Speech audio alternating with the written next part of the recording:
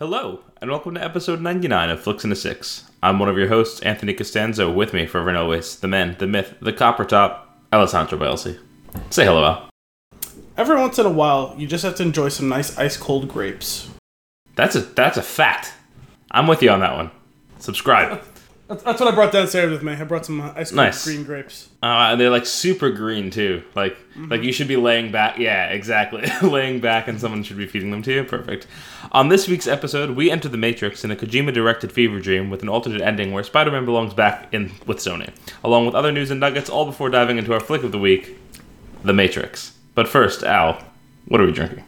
Sorry, I'm chomping on these grapes. Chomping on these grapes. That's what I'm doing. We're drinking a collaboration between Devil's Backbone and Mad Fox Brewing Company.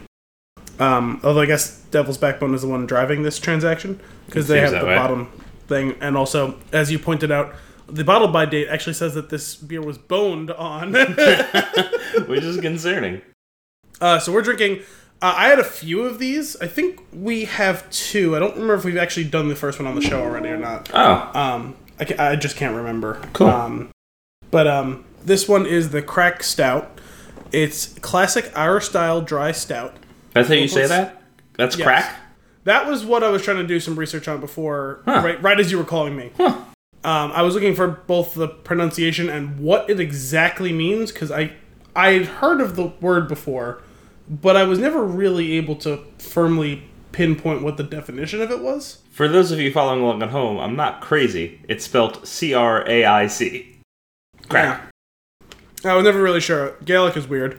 Anyway, it's 4.6% alcohol by volume, 39 IBUs. This is brewed in the Virginia heartland. There's no story, which is weird for a collaboration beer. There may have been one on the box. I don't remember. One of those jammies? Yeah, so anyway, crack in Ireland apparently is kind of a nebulous term for like good times and like a good vibe and like in like whatever setting with having a beer with friends, you know what I mean, like that the sort good of thing. Vibration stout, is that what basically got it. And like you describe things as, I think actually they use it with an article like the crack sometimes too. Let's talk about bottle art here. Nothing super special here, but I will note that the bottle label is actually super textured, like a really nice parchment.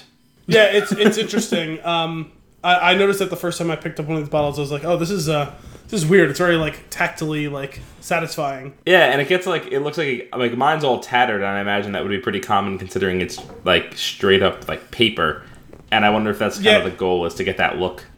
Yeah, it looks like someone intentionally like tore off something to make it look like that. Yeah. Also, I had like, after the worst pour ever, it's become now the perfect pour. Nice. Stout. You got that.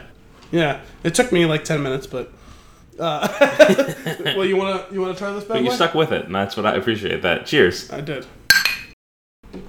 That is a lot more carbonated than I expected. Yeah, but I mean that's fairly common for these like Irish stouts. I think Guinness, when you watch like the whole thing rush after you pour it, you know what I mean? Sorry, I was trying not to burp directly into the microphone. I was gonna say, are you okay? No, it's hang on, let's try this again now that I know what to expect. Give this another sip. It's tasty. It's like weirdly light. Well, that's the thing about, like, I think most Irish stouts is, even though they're very dark and bold of flavor, they're not that heavy, and people conflate dark for heavy. And, like, like a Russian Imperial Stout is going to be heavy in addition to being dark, but it doesn't always the case. There's a lot of porters and stouts that are really very light. Guinness is actually a lot lighter than a lot of beers than you would think, you know what I mean? Mm-hmm. This grows on me with every sip. Yeah, it's really good. I like it. One of the driest beers I've ever drank. But it's not like that champagne dry that we had with, what was that? Well, there was like one beer that we had a while back that we felt a little classy while we were drinking it. Oh yeah, was that one of the Newberg one-offs? Because they did some. Might have been. Remember they did some with champagne yeast. Yeah. Champagne yeast. Yeah. All the yeast.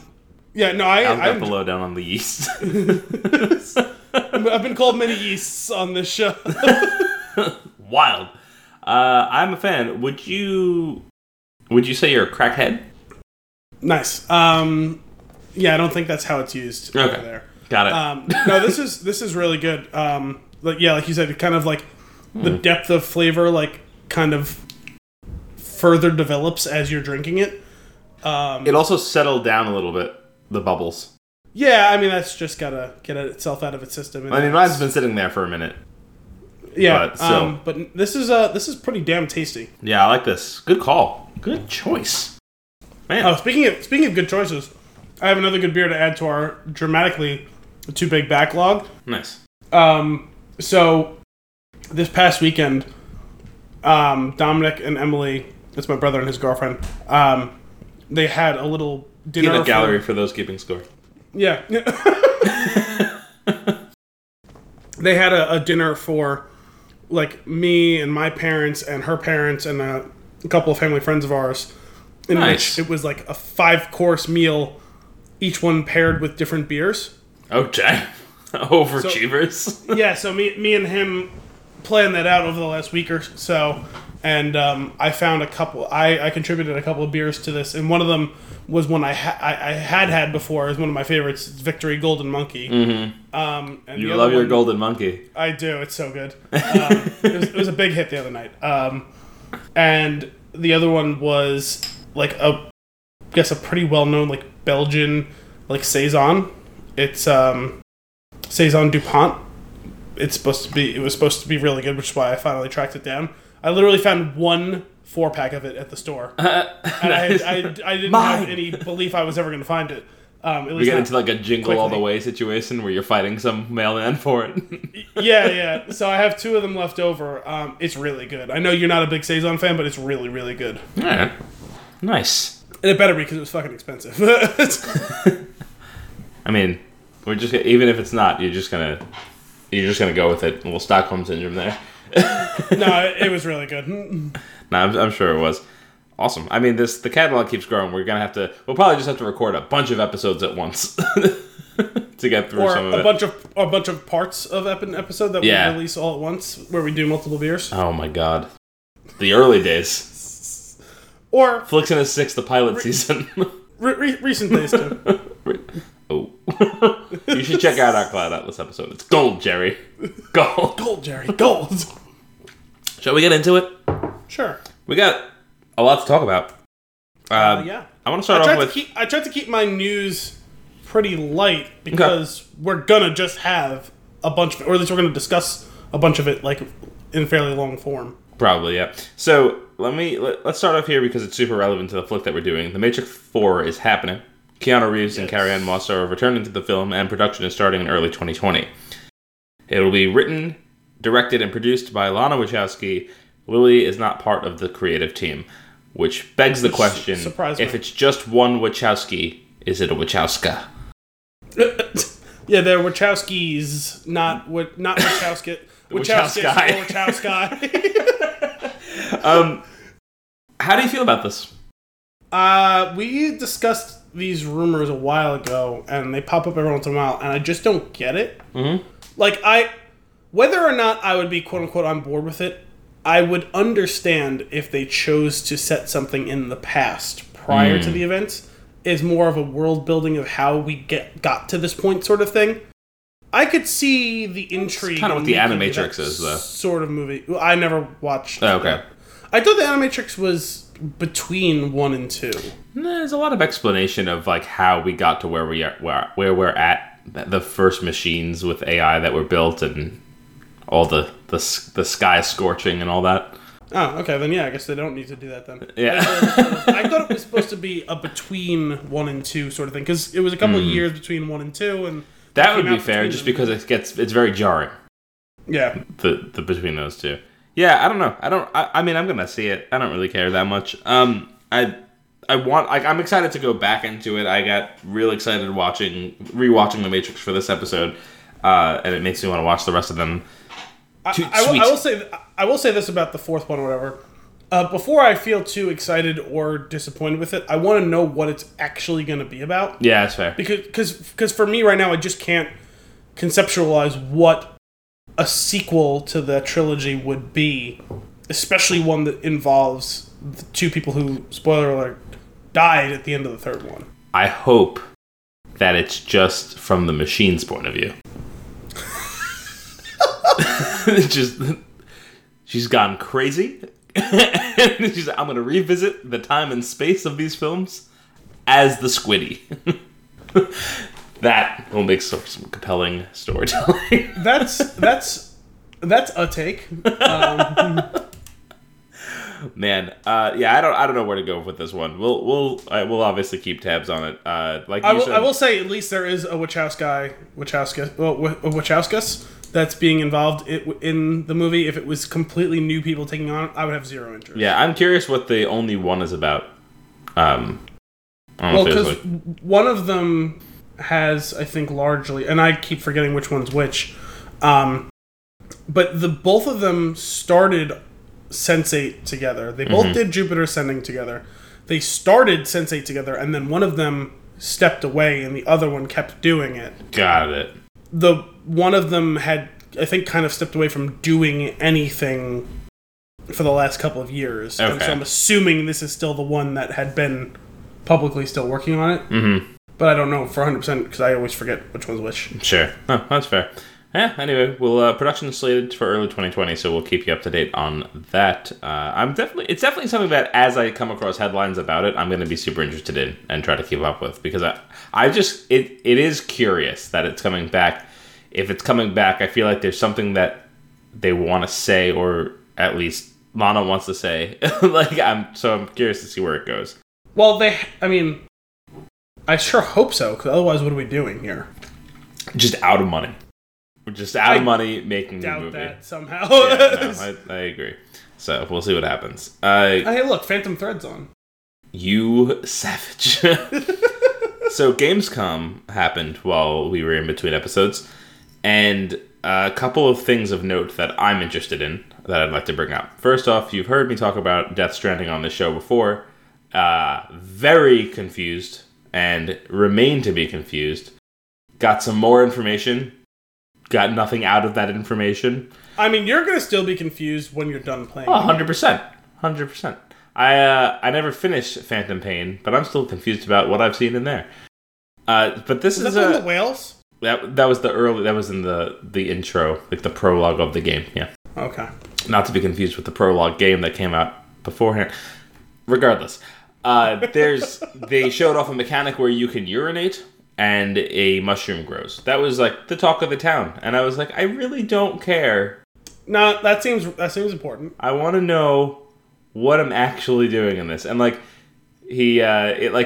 gameplay footage starts off with kind of swooping the camera around the character who's sleeping on the ground, waking him up, and then moving him through the space and finding some outpost, and then when he woke up, he peed and grew a mushroom. That was it, really. Nothing crazy there. Is that a dick joke? He peed and then grew a mushroom? What am I missing here? He peed on the ground, and a mushroom grew out of the ground. Apparently, there's going to be some sort of mechanic where you can pee on other people's mushrooms, and they will grow bigger or stronger. It's not clear. There's some sort of mushroom urination mechanic that is crossplay. I don't know how the more you say, the more I think there's some sort of dick joke here. Oh, absolutely. I'm sure there is. Maybe the entire game is one big dick joke. That would be amazing. That's what he's been doing with his time since he left Konami. Oh my god. Anyway, so that was one of the things that I'm still super excited about. I don't know what is going on, but I'm completely into this and really want to play the game and see what happens.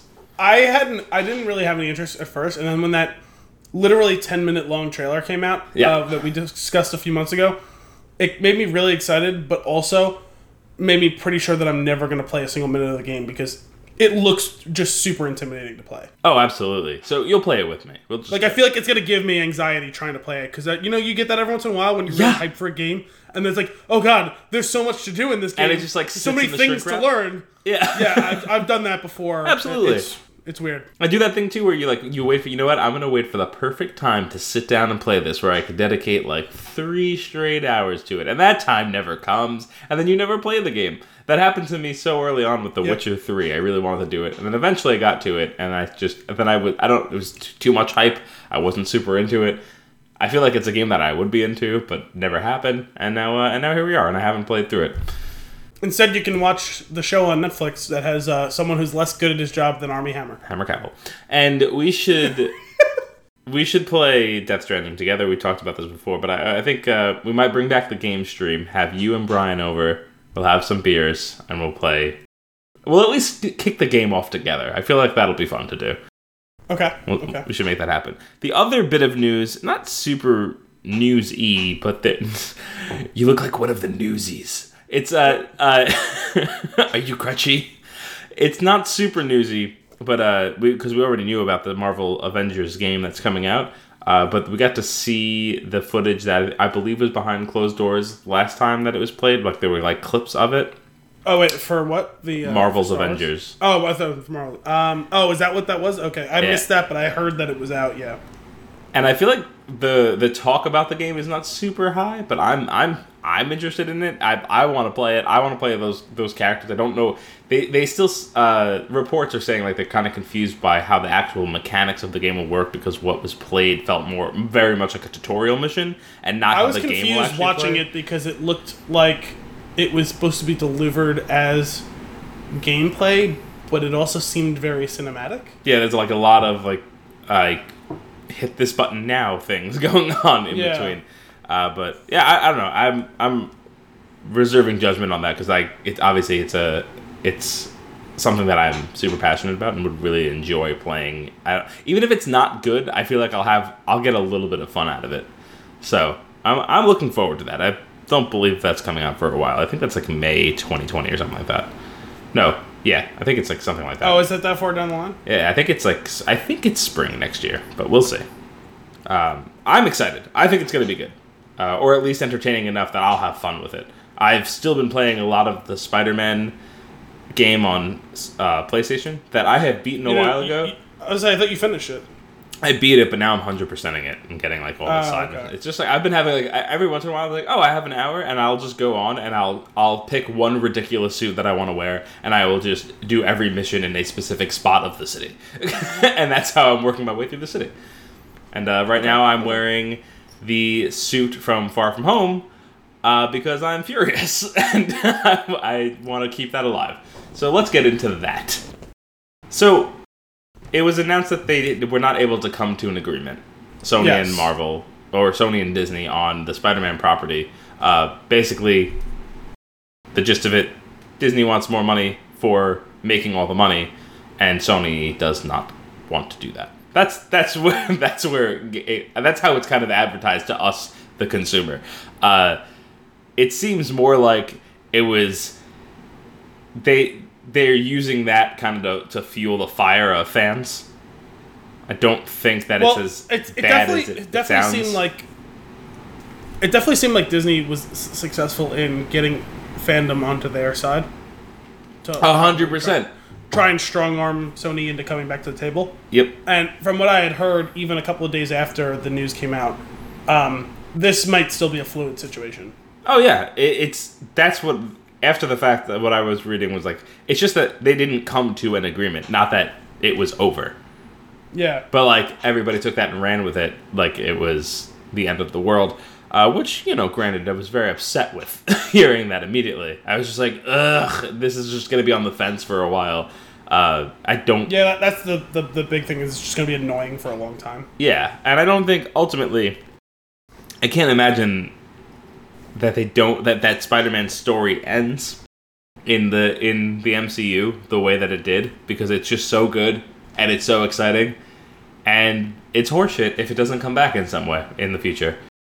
I mean, really, Disney should just, even though I don't usually like this sort of thing, they should just find a way to buy it back. Like, just pay whatever price and buy it back. Yeah. Like you guys are messing with our long-term plans because, we actually have those, unlike you. So either grow up and come sit at the adults table or fuck off. You know what I mean? Yeah, absolutely. There were a number of really good, goofy Twitter reactions to this stuff. None of the good ones include anything about Uncle Ben. That joke is tired and old, and stop it. No, there was one pretty good one. My particular favorite was about Sony keeping up with the tradition of ruining the third Spider-Man movie in the franchise. Yeah, that was good. I like that. But tons of that stuff, if you want to go and look for that. I'm sure if you listen to this show, you've probably already seen most of it. Did I not send you the one with that found a way to fuse Spider-Man and Lord of the Rings together? Did I not send you that one? I don't know if you did. I know I definitely sent it to Dominic because it's one of his favorite lines from the Lord of the Rings trilogy. So they took just a random ski mask with eye holes and face holes cut out and photoshopped it over a Uruk-hai and there was the line it was when you find out that they're about to reboot it again, and it was from the second one when he says looks like meat's back on the menu, boys, but he said it looks like Uncle Ben's back on the menu, boy. All right, that one is funny. That's clever. That was good. No, that one was really good. But it was just the Uncle Ben jokes run rampant anytime there's something like this going on, or it's starting, and it's just I'm just over those jokes. But that one's actually pretty funny. I'll let you have that one. Man, I just stop it. Just stop. Guys, the rising tide lifts all boats. Right. Just take more, take less money and do less of the. Just let Disney have it. And they'll still just give you money. That's pretty much what's gonna go on, right? You don't have to do much. You don't have to be involved. It's not quite the 50% of something is better than 100% of nothing thing, but it's would you rather have 50% of, I don't know, let's call it $1 billion, or would you rather have 100% of, let's call it $500 million? Yeah. I know the math comes out to it being the same, but it's not the same. So I don't think it's related at all, but at the same, I don't know, within a few days after hearing that news, Sony acquired Insomniac Games, which made the recent Spider-Man game. And that's probably not involved at all. I was curious if it could potentially have anything to do with the property. I don't think so, because it's just licensed to them. Yeah. For the games. Yeah, I don't know. That's just something that I thought the timing was very odd to hear both of those things within a few days of each other. That game wasn't a direct tie-in, right? No, it's not at all. But the story is fantastic. It's much better than some of the previous Spider-Man movies that they've made. It's really good. If you somehow get a chance to play that game, you should do it. I'll have to make that a possibility for you. I'd like to get through some of the story, or at least some of the story beats that are really cool in it. Black Panther 2, May 6, 2022. So, is that the first one we have a release date for, though?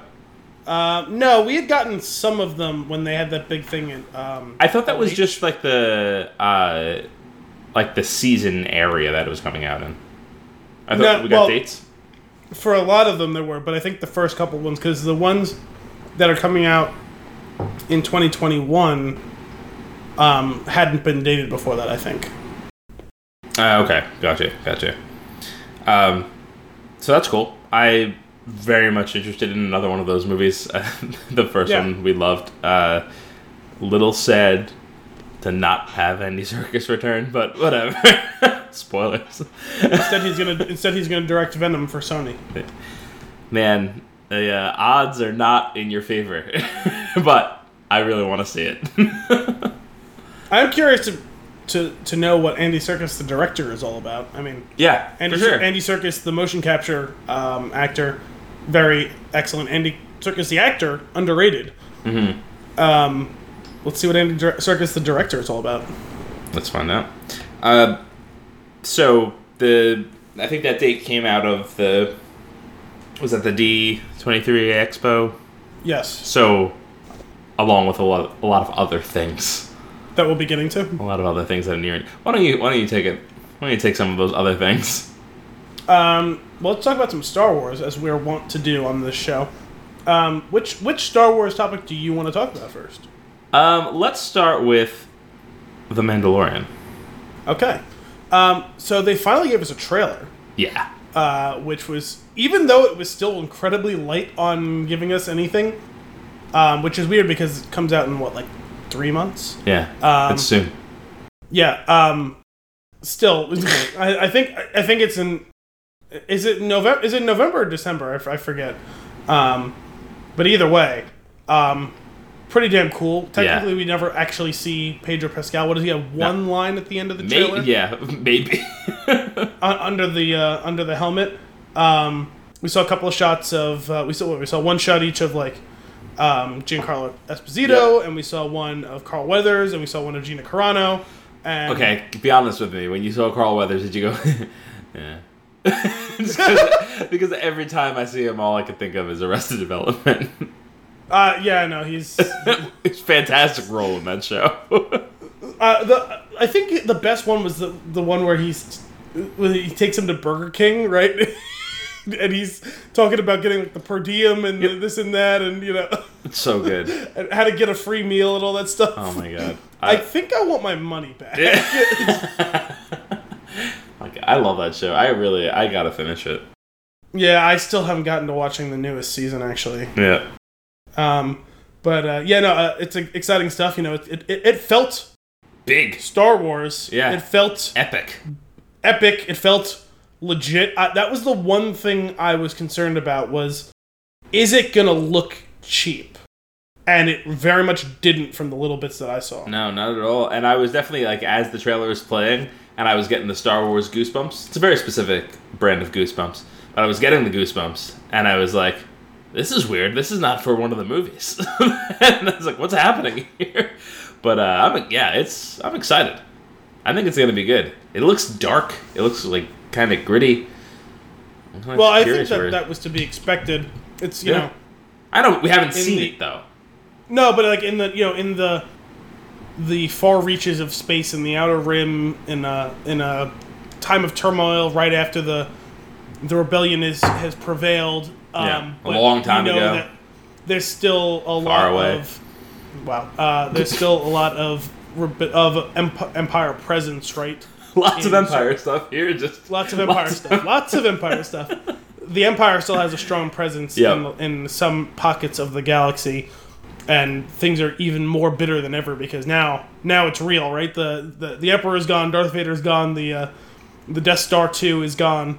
You're out on your own now. And you can make yourself a petty warlord in some corner of the galaxy, but you don't have friends coming to back you up if things go wrong for you. And it could be really cool. It could be really cool. I'm glad it looked good. It looked polished and legit. It does. And I have a feeling that this one is going to be really good.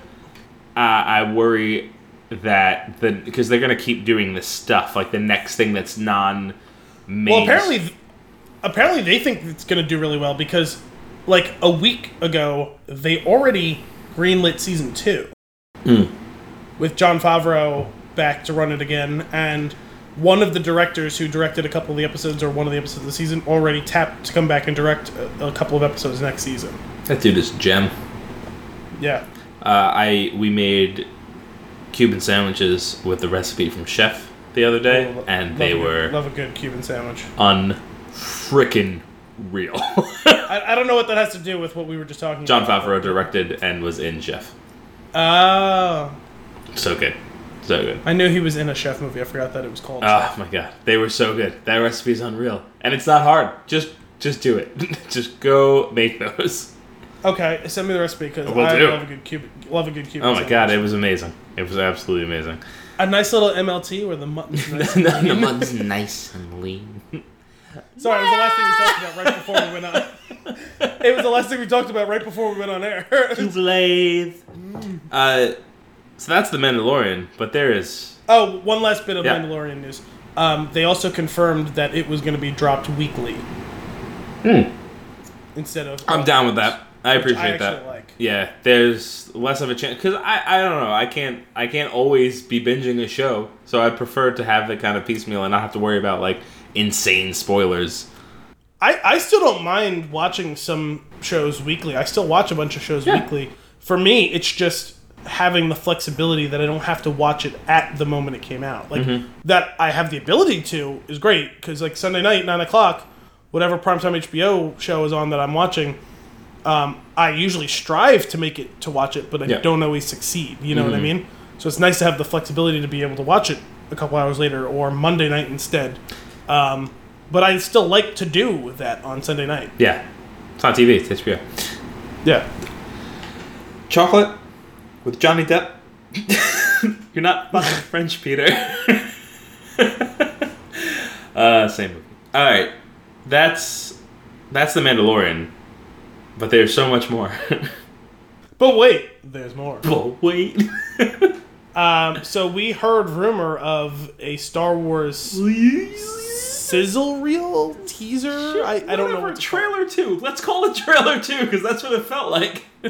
Yeah, so we heard rumors that there was one played over the weekend, and then like an hour later we heard rumors that it was going to be out here on Monday. And here we are on Monday, recording on a Monday, which is weird Perfectly for us. timed. Did this on purpose. And it came out earlier today, and I was like, oh my god, even though they barely gave us anything, but yes, they gave us everything. Oh yeah. Yeah. It was so much. If you haven't watched it yet, go. It's everything. It's I have to imagine if you're listening to this, you've probably watched it because I didn't even know it actually dropped. I was just scrolling through Twitter and Star Wars promoted it, like the tweet with it up into my timeline, and I saw the promoted Star Wars tweet. I don't actually follow the Star Wars account. Nice. I saw the promoted tweet across my timeline probably 10 times today. So they were full court press. Yeah. That's funny. The intensity of that though, like that one, they really took their time with it. I've used this phrase a lot during our Once Upon a Time in Hollywood episode, but they really made a meal out of it. With all the old scenery and all clips from the old movies and the build up and the classic, words across the screen with the voiceover, and then after like I don't know what felt like 2.5 minutes of that, then there was more of all new footage that we hadn't seen, and I was like, what is happening? It was so good. It's such a scam too because like I say this with a smile on my face, but it's such a scam because it was like a 2-minute and like 15-second trailer, and only like 25 seconds of it were episode 9. Yeah. Yeah. And it's like, oh, we released a new 2-minute trailer. It's like, ooh, and then you start watching. It's like, oh, this is great. And then you realize glorious seconds. It was like watching an episode of The Walking Dead, but it was like when The Walking Dead was good, so you didn't notice how short it was. Yep, absolutely. Oh man, they had what was that duel? Was that on top of like a downed Star Destroyer, or was that on top of a piece of the Death Star? What was going on there?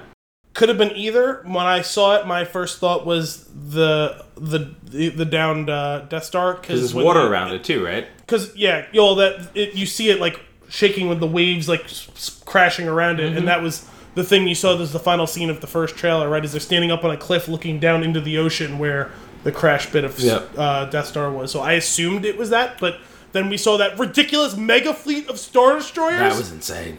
In what looked like a stormy sky, so it's entirely possible it could have been on top of one of those too. You're right. Sure. Yeah, and then that wacko lightsaber. Yeah, so that actually, I saw some people going a little nuts over that. Like, oh, well, there was some jokes. Oh, we love in the sequel trilogy, we love our impractical lightsabers, right? Because of what... There's actually precedent for that exact lightsaber in the Clone Wars. There is a Jedi who he's... You know who he is? He's basically Goro. Perfect. But not... gigantic with... I think he had 4 arms. I can't remember. I don't remember how many Goro had, and I don't remember how he had. I just know it was more than 2. And, he's like 8 feet tall or whatever. So he carries 2 lightsabers, but each of them is a double lightsaber. Nice.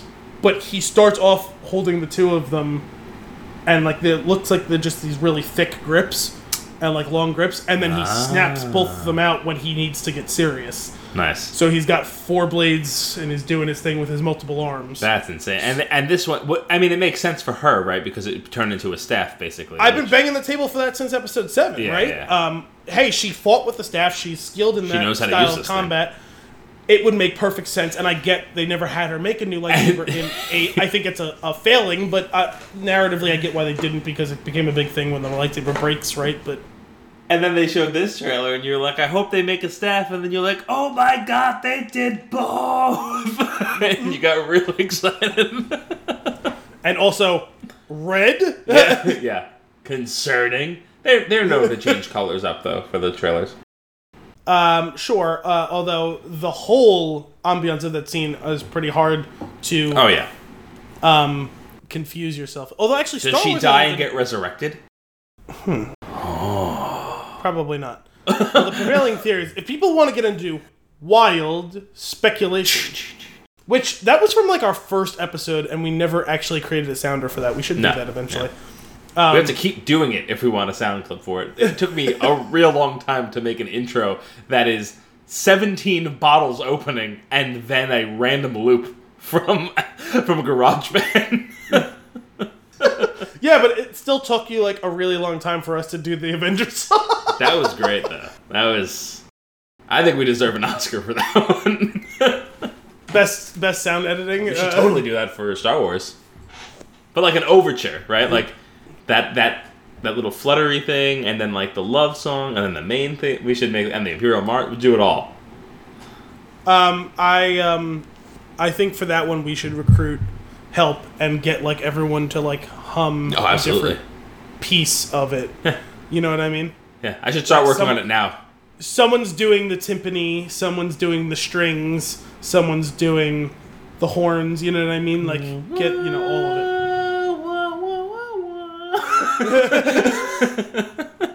We can make this work.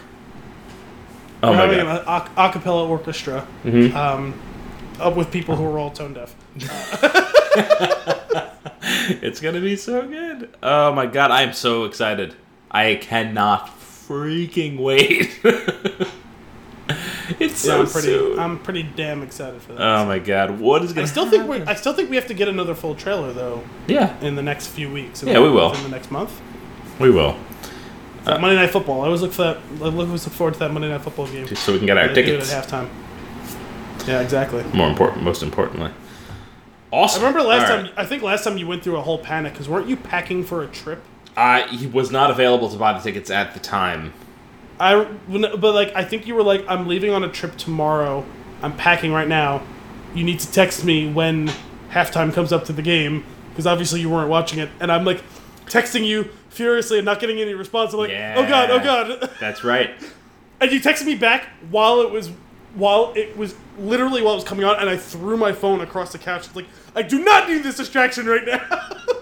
Was I? No. Was I leaving for my honeymoon? You absolutely were, because it was in October. I bought so many tickets to that movie that night. But they were not for like good times. They were just tickets. It's like I gotta get something. Yeah, I didn't even think about that, but yes, you were packing for your honeymoon because it was in October of that year. Yeah, that was amazing. The only other nugget that I have here is the title of the new Bond movie, which is not news now. It was news when I first wrote it down. Oh yeah, that happens to me sometimes when we miss it. Guys, we've been missing episodes occasionally. It's life. It happens. Yeah, we're still here for you. And if you have requests, you can send those to flicksandasfix@spintune.com. Flicks and a what? Flicks and a Six. I think he came out with a Flicks and a Shicks. Flicks and a Shicks. I'll just have to set that one up too, just in case. Yeah, we're actually we're sponsored by the Razor Company now. That's right. No Time to Die. That's right. I actually had forgotten what the title was. I remember that it was a thing. I don't care. I'll see it. Yeah. I still have to see Spectre. That's not quite to the level of like you talked about the Star Wars goosebumps, but when the whole comes up, I do get a little bit. We're gonna have to do that one too, aren't we? Yep. Dum, dum, dum, dum, dum, dum, dum, dum. That one's at least a lot simpler. We'll get it. You know what I have to say though, after watching, them do the walk and turn with Daniel Craig as he comes across, he's by far the most intimidating of the Bonds, right? Yeah, I think Even though he's not the tallest, like Roger Moore would have been fairly, like, a significant amount taller than him, like Timothy Dalton would have been taller than him. But actually, you know what? Timothy Dalton's got a pretty intense face, but I'm not as familiar with these two movies. Daniel Craig's the most intimidating because he's the only one that doesn't have camp written into the movie. That's true too, but I just mean like the intensity of like gaze. Like I guess Timothy Dalton would have been somewhat intimidating too, but like I said, I'm not as familiar with his movies. I've seen one of them one time, but Daniel Craig is the one of all of them who, if he just gave you like a death stare, like I'm actually going to be afraid of it. Like I'm not going to be afraid of Roger Moore. I'm inclined to start giggling watching Roger Moore try and like stare me down. You know what I mean? Yeah, like, it's. He has that like what's the Christmas movie we just watched? White Christmas. He has that kind of like, I feel like that vibe, that like kind of showman-y vibe.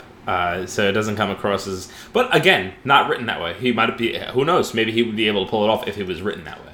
Well, I'm talking more about the actor than the Bond himself. You know what I mean? But yeah, no. In general, the Craig Bond is the one I believe could just pop me in the skull dispassionately and move on and not think twice about it. The other guys, I don't feel like that. Like, like Roger, the Roger Moore one, like I feel like he would be the type of guy who would wake up in the middle of the night like, yeah, that was a little fucked up. He didn't really deserve that. You know what I mean? And Sean Connery, every time I see Sean Connery, all I think of is The Last Crusade. Junior. When they're doing that strap to the chairs. We should do those movies one day. Okay. I'm a big fan of those. What other news and nuggets you got? That's it from me. All right. Well, then I have a new segment for us. Oh. Yeah, bringing it in hot on episode 99. Are you ready for this? Usually we discuss ahead of time that there's going to be a new segment, even though we often hide from each other what the segment's going to be. No, just wanted to spring this one on you because I wasn't sure. Depending on the time, I was going to hold it off for 100, but it'll probably reoccur in 100. This is a thing that we used to do on the shit show. I would find a random quiz. I would make Brian answer the questions to the quiz, and then I would tell him what the quiz is for. And we're going to bring that back. And any question that I feel will give the quiz away, I'm just going to give you the answers and make you pick one. They're all multiple choice. Okay. Just because I don't want to give it away until the end. It's not. I'm a little confused. I'm just gonna follow. Okay, cool. So is it just? Am I supposed to try and guess it as quickly as I can? What it's about? No, you don't even have to guess what it's about. You can try. Let's see before I reveal the answer. Let's see if you can guess what the quiz is about. And then when I give you the answer, let's see if you get it then. And then if not, I win, and I tell you what the quiz is.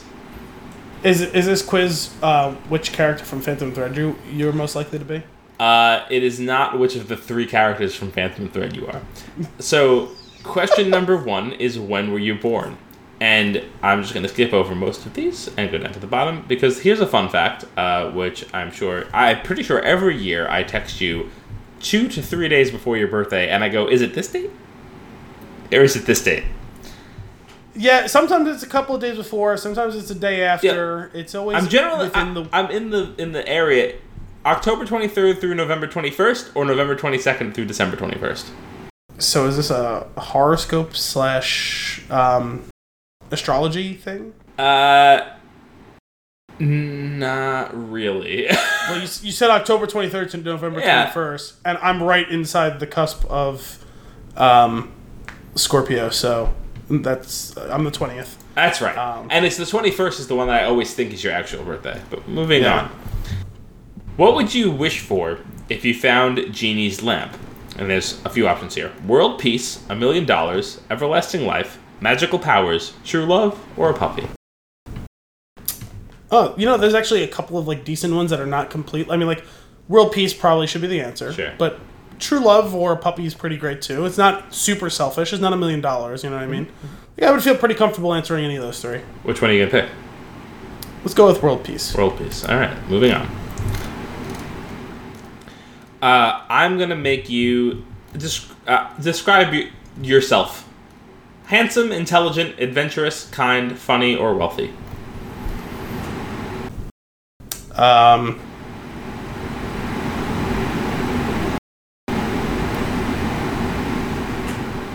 Intelligent? Okay. Cool. Would you consider yourself to be more of an optimist or a pessimist? That is a tough question. I guess let me qualify the answers. Optimist, I try to stay open and positive. Pessimist, the world is a depressing place. Today was more of a pessimist day. Okay. It depends on the day for me, but Let's I go. guess 51-49 pessimist. Okay, pessimist it is.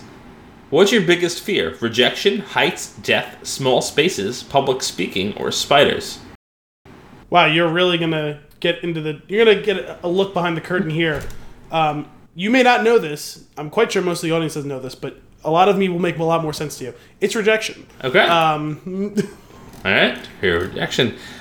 Guys, if you're wondering why I've been single so long,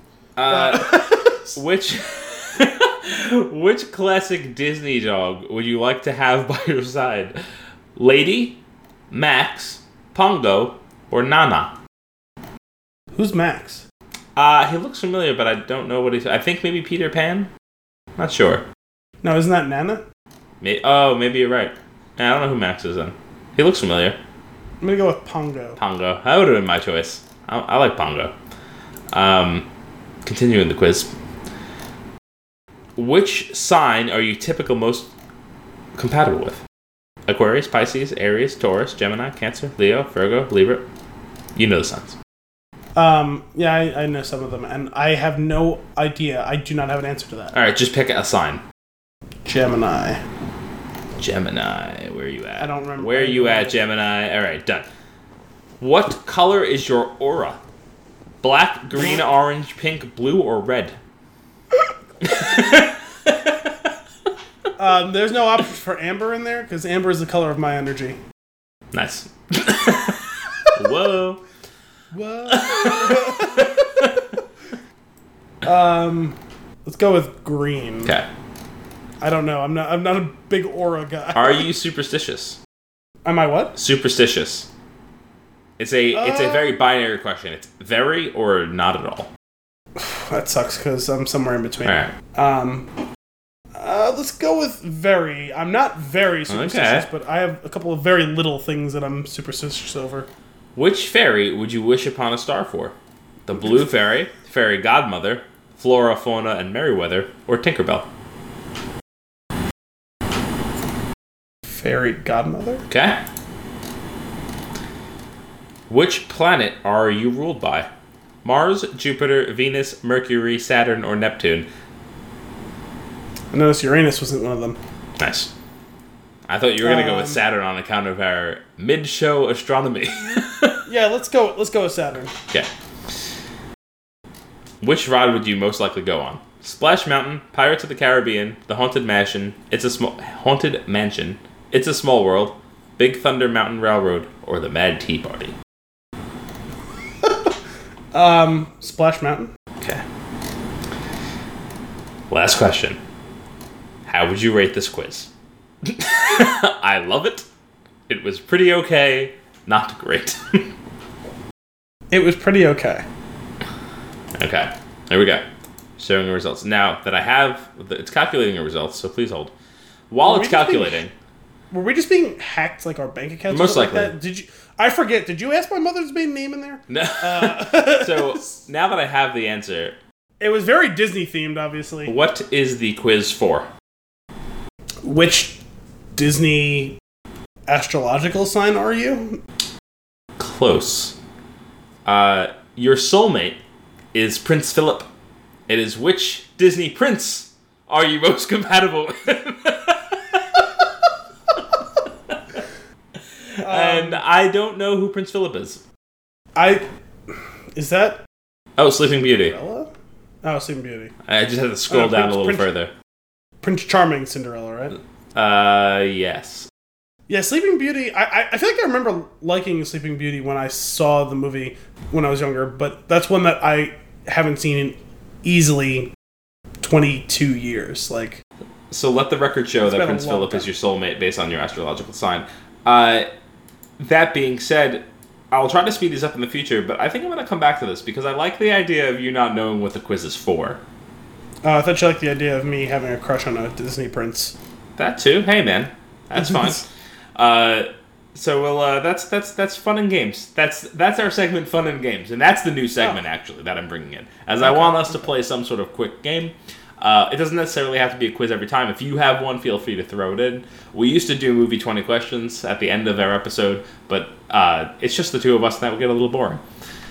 So, that being said, this reminded me, the fun and games thing, but it doesn't have to be games or quizzes or whatever, reminds me of, did you ever see, I know you said you've seen some of Always Sunny, did you ever see the ones with the Game of Games? I'm not sure. I think that's, no, not, it was Charlie McDennis, the Game of Games. Oh, that's what it was. What is that? So all four of them, Charlie, D, Dennis, Mac, created their own board game. Oh, and it was years and years and years ago. And there was an episode where it was like a dreary day. It was raining. Like no one came into the bar. They're sitting around. Frank finds a box in the back with the game in it, and none of them had thought about it in years. And Frank wants to play the game. They didn't really want to play the game. There's always the same teams. It's always Dennis and D versus Charlie and Mac. Charlie and Mac have never won the game. They've never even made it past the first phase of the game. And what the first phase of the game was like games, like trivia and puzzles or something like that. You draw a random card and it's one of those three things. And each time they draw it on their side, Charlie's going, no puzzles, no puzzles, no puzzles, no puzzles, no puzzles. Oh my god. That is a show that I need to give time to. That's one of the best episodes of the show, in my opinion. Recently, Brian had me watch The Gang Watches The Wiz, and that was tremendous. Oh, that was a season premiere of one of the recent seasons. It was so good, and I keep going back to what are the rules, and it's daily for me. Oh yeah, maybe it's Quantum Leap. What are the rules? Someone on Etsy, I think someone made the game. I was trying to open the fandom page on it with a synopsis of the game. Charlie McDennis, also known as the Game of Games, is played by the gang. It's not just a game; it's a war. It's played with two opposing teams for 15 minutes, not including stoppage time, which is frequent, where each team must progress through 3 stages with its own set of rules. The game ends when one team has completed the required number of challenges from each level. Upon achieving victory, the winning team gets to smash the game piece of the losing team. Mac and Charlie have never won in the 18 times they've played. There are 15 minutes on the game clock. Stoppages occur in between rounds during the team's 3 timeouts and during injury stoppages. Be sure to always have a first aid kit for injury stoppage. Oh my god. Itali suggested that the game board be nailed down as someone will get angry at losing and try to flip the board. Cursing is not allowed in level 2. If a player curses, he or she must chug for 5 seconds, but the opponents get to count. Asking questions is not allowed while the clock is running, and it results in drinking for 5 seconds. Although on level 2, the opposing team counts. If a player spills his drink, his team must chug the opponent's team's drinks. 5 cards are needed to advance from body to mind, and 3 cards are needed to advance from spirit to body. Oh my god. So level 1 is mind. It's trivia, puzzles, and artistry. That's what it was. Level 2 is body. It's physical challenges. It's pain and endurance. And then level 3 is spirit. Emotional battery and public humiliation. What the hell? I have to watch this. It's really, really great. Cheating's a big part of the game. It's tolerated and accepted, but there are penalties for getting caught. If a player is caught cheating while both teams are at the same level, the opposing team advances 1 level. If the team at the higher level is caught cheating, the opposing team is advanced to the same level.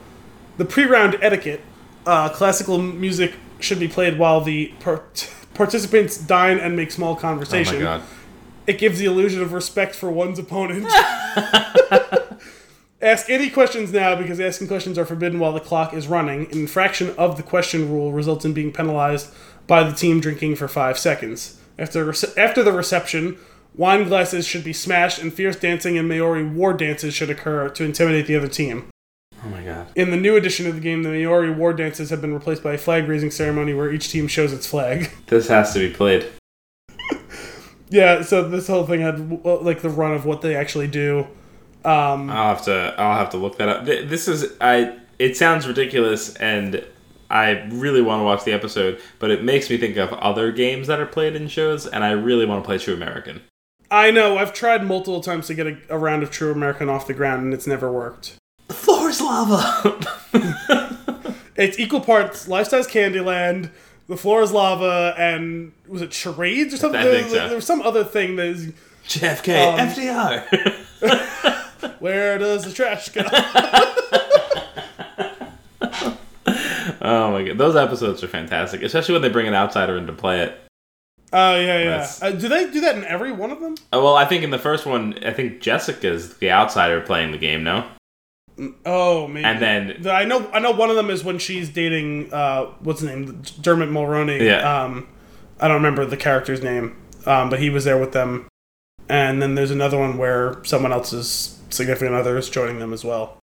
There was a great SNL skit where it was a trivia game. It was like it was almost like a Family Feud style. Like it was Keenan hosting, I'm pretty sure. And one of the categories was, is this Dylan McDermott or Dermot Mulroney?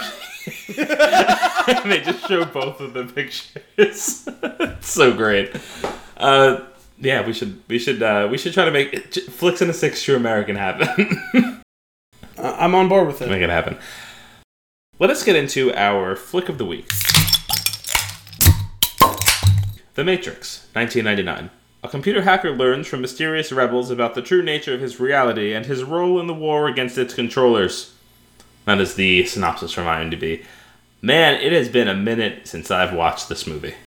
I rewatched it this weekend in preparation for this show, and I didn't think the movie was going to hold up the way that it did. That's actually one of my notes here. This movie is incredibly 1999, and yet somehow it still really holds up, with maybe the exception of the whole cell phone landline thing. Sure. But even then, it's technically could just be construed as a quote-unquote period piece, in which case the setting and the narrative justifies having those things be a part of it. Right. And it's just like, I don't know what it is about. There's obviously the nostalgia aspect, right? It brings you right back to watching that when you were younger. I actually don't have that. I didn't really see it. I was too young to watch it when it came out, and I did anyway. I saw a little bit of it, and I remember like my memory of it was warped because I walked into the room and like my parents were watching it, and they're like, "Yeah, you should get out of here." And the exact scene that they were watching is absolutely, because I think it was the scene when Neo gets pulled out of the Matrix the unplugging for the first time. Yeah. That's not a great scene. No, it's not. It's terrifying. That'll scar you for life. An 8 or 9-year-old kid to walk in. Absolutely, that's terrifying for me today.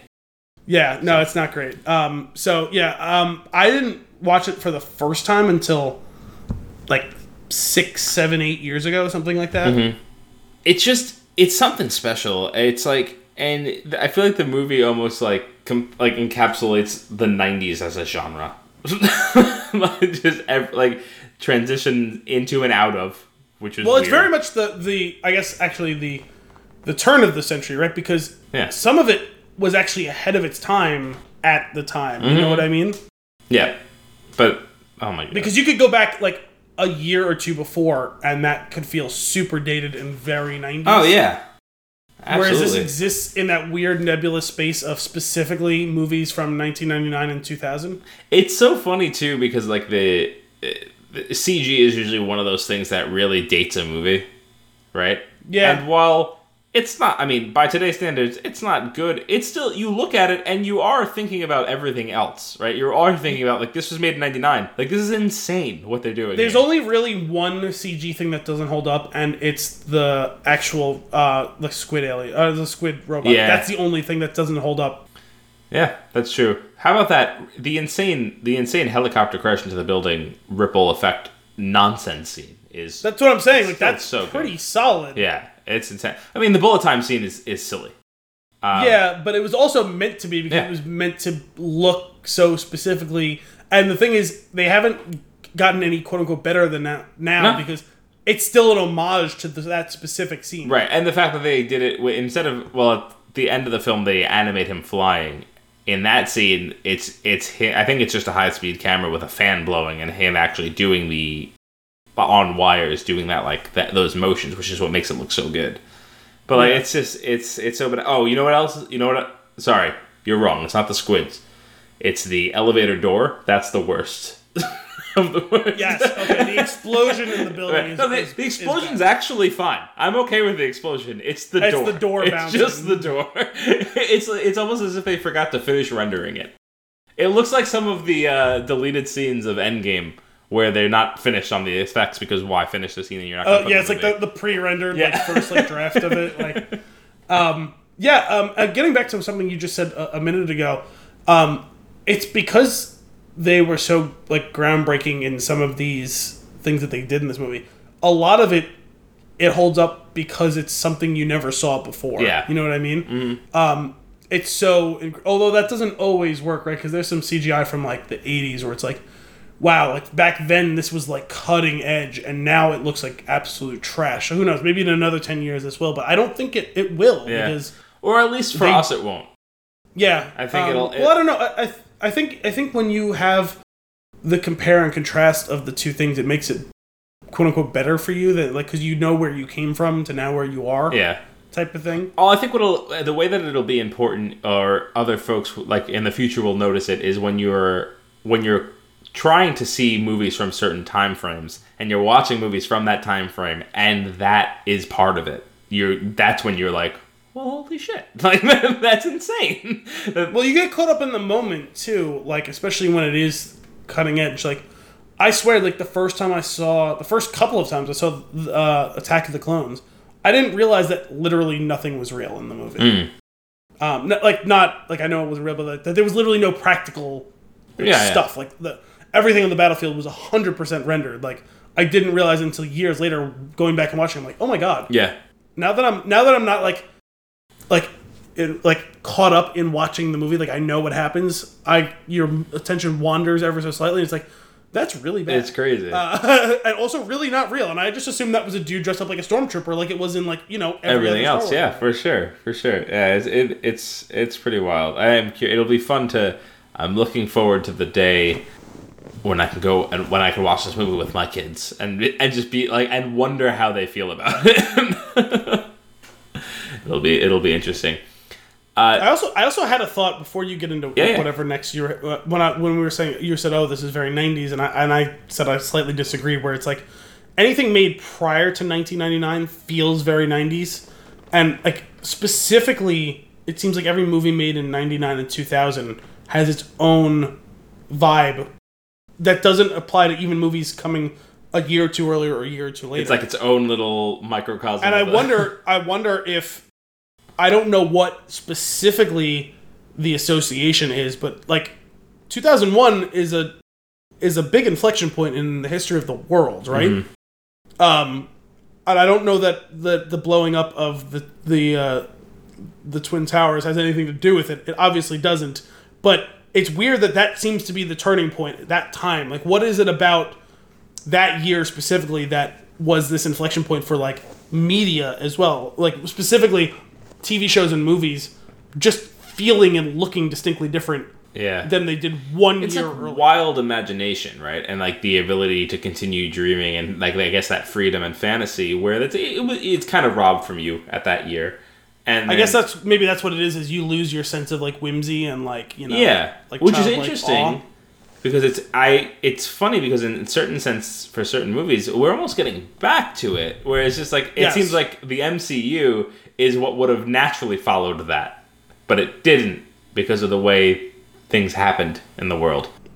Could be. Yeah. It could be just the natural It might be one of those things where the moratorium is up type of deal, you know what I mean? It could be. That's fascinating. I never thought of that. That was a really interesting thing to bring up. But you're right though. It's you that I even noticed when we were doing Bedazzled. Yeah. That is 100% the same vibe as this movie, even though it's completely different. And that movie was goofy. This movie isn't. Like, there's a couple of goofy lines in this movie, but it's largely very serious. It's kind of on the gritty side, but like the aesthetic is basically the exact same thing. Yeah. And in another movie as well, which is funny because if you just told someone about like the movie, you showed them and didn't tell them what it was or when it came out, you would have assumed it would have been a post 9/11 world. But Enemy of the State came out in the year 2000. Yeah. And that was exactly the type of movie that could have come out in 2002 when you consider what it was all about and like the whole paranoia of the police state and the NSA and all this sort of stuff. But it came out a year before 9/11. And even though the subject matter is very post 9/11, the aesthetic is 100% the same thing as all those movies I'm talking about, 99 to 2000. Yeah. It's really bizarre. It's funny. I do think you're right to some degree about like I do think it changes a lot because even for things where it doesn't really matter too much, I've heard plenty of interviews on movies and TV shows and makings of and all this stuff where like we had this really cool concept of this thing that we wanted to do, and like around that time it's like, and then we felt it was in bad taste or like we decided to go against it or it was like didn't feel right at the moment because of what was going on, like, and that stuff that's the obvious stuff. So how much of the stuff that we're not thinking about had changed because of that is really interesting. Although now this is all reminding me of one of my favorite lines from Arrested Development when Tobias comes to Michael with some issues between him and Lindsay. He says, well, how long have these issues been going on for? And he goes, well, I don't want to blame it on 9/11, but it certainly didn't help. Oh my God. That show is too much. One of the things that like very early on is that it brought me right back when I was watching it. The very green color palette that you get when you're in the Matrix early on, and when you return to it throughout the movie, there's something mundane and unnatural about it, and obviously that's like the intention. But it's just like, man, pulling that off with just the color is incredible. Well, and as you say, mundane, it triggers in my mind another movie that also came out in 99, Office Space, which again absolutely fits the exact same thing. That's true. I was thinking, it's not a mundane detail, Michael. But you're right. It's like they very much emulated that style, right? Of everything is the whole sitting in the corporate office and this and that, and the bland suits and this all that sort of stuff. But yeah, it's something that I didn't notice the first few times that I saw the movie. But you're right. It has to be intentional that the cinematography it accentuates the green of it, and it has to, I'm sure, is an indication that they are watching a simulation on a computer screen, and it's all the green numbers cascading down the black backdrop, right? But that's one of those cool, subtle things that I never would have noticed early on, and I probably wouldn't have noticed if I hadn't rewatched it a million times and started thinking about these things slightly more critically since we've been doing this show. You know what I mean? It really is funny. It's it's funny, while Thomas Anderson is in his cubicle and he gets his package, I was looking at the scene and I went, oh my God, this is what my job would have been back then. And I was like, 100%. This is horrible. Speaking of, that was horrible. What's not horrible? Tell me the first time you saw that movie, you didn't want that phone. I didn't want you didn't want that cell phone that slides open. I didn't because I didn't. I told you I didn't watch the movie when it came out. I didn't watch it until after I had a smartphone. I wanted that phone so bad.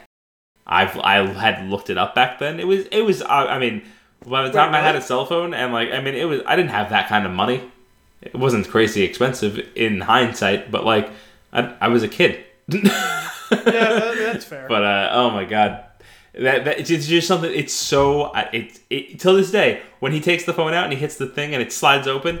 That phone is so cool. I love it.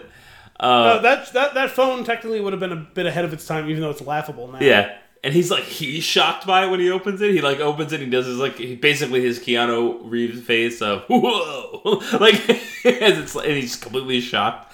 That scene, what dawned on me while I was watching the movie this time around, the pacing is great. I was locked in the entire movie.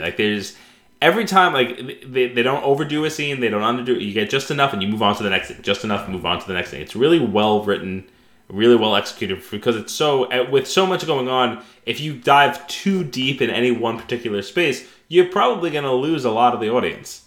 Yeah, it is pretty incredible because it never drags for a single second, and the couple of times they do really like linger in a like, it's usually to build up some sort of.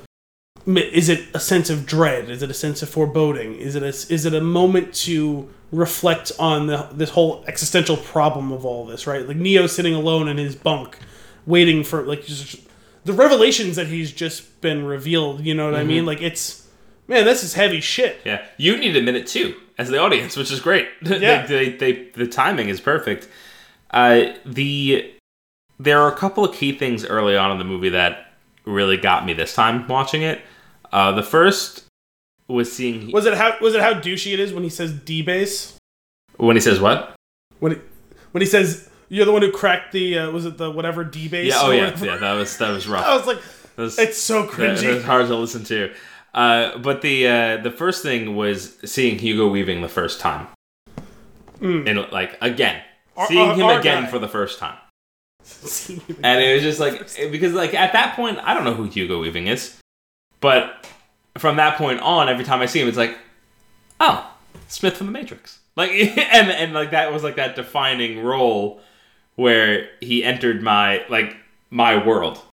Elite character actor, because depending on your mood, he could be Smith from The Matrix. He could be Lord Elrond of Rivendell. Yeah. He could be Nurse Noakes. He could be Papa Doss. He could be anything. Now that's a throwback to the beginning of the show. Oh my god! With him, you know what I noticed throughout the movie? There's this weird. I don't know if it's intentional or not. I assume to some degree. I assume that maybe it wasn't intentional at first, but it being left in is. You hear his breathing a lot. Who? Hugo Weaving. Oh yes. You hear it's uncomfortable and gross the way that it happens. And that's why I'm curious. It's like, I can't imagine it was written that way. I feel like as they were listening to it, they're like, ooh, this adds a certain something. And it leaves it in. That strikes me as the type of movie that anything that made it to screen is done so intentionally. They had to craft that movie so carefully. Yeah. Like, if you ever hear the stories about how they blew their entire budget just doing the opening sequence. I paused. Kim was watching with me, and I paused it, and I was like, and that is how they spent the entire budget. Had she ever seen it before? No. What did she think of it? She fell asleep. Oh. It was too late. That's my... I mean, I was going to watch it either way, so she started watching with me, and she fell asleep. Okay, but if we start a movie post 10 o'clock, she will fall asleep.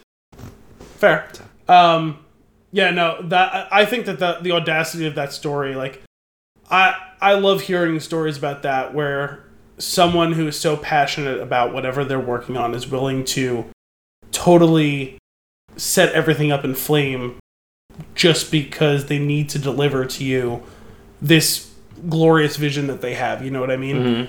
Mm-hmm. When you see something like this and to see it rewarded is great because it could have totally blown up in their face and we never would have seen this movie. Absolutely. You know what I mean? It's insane. It's nuts.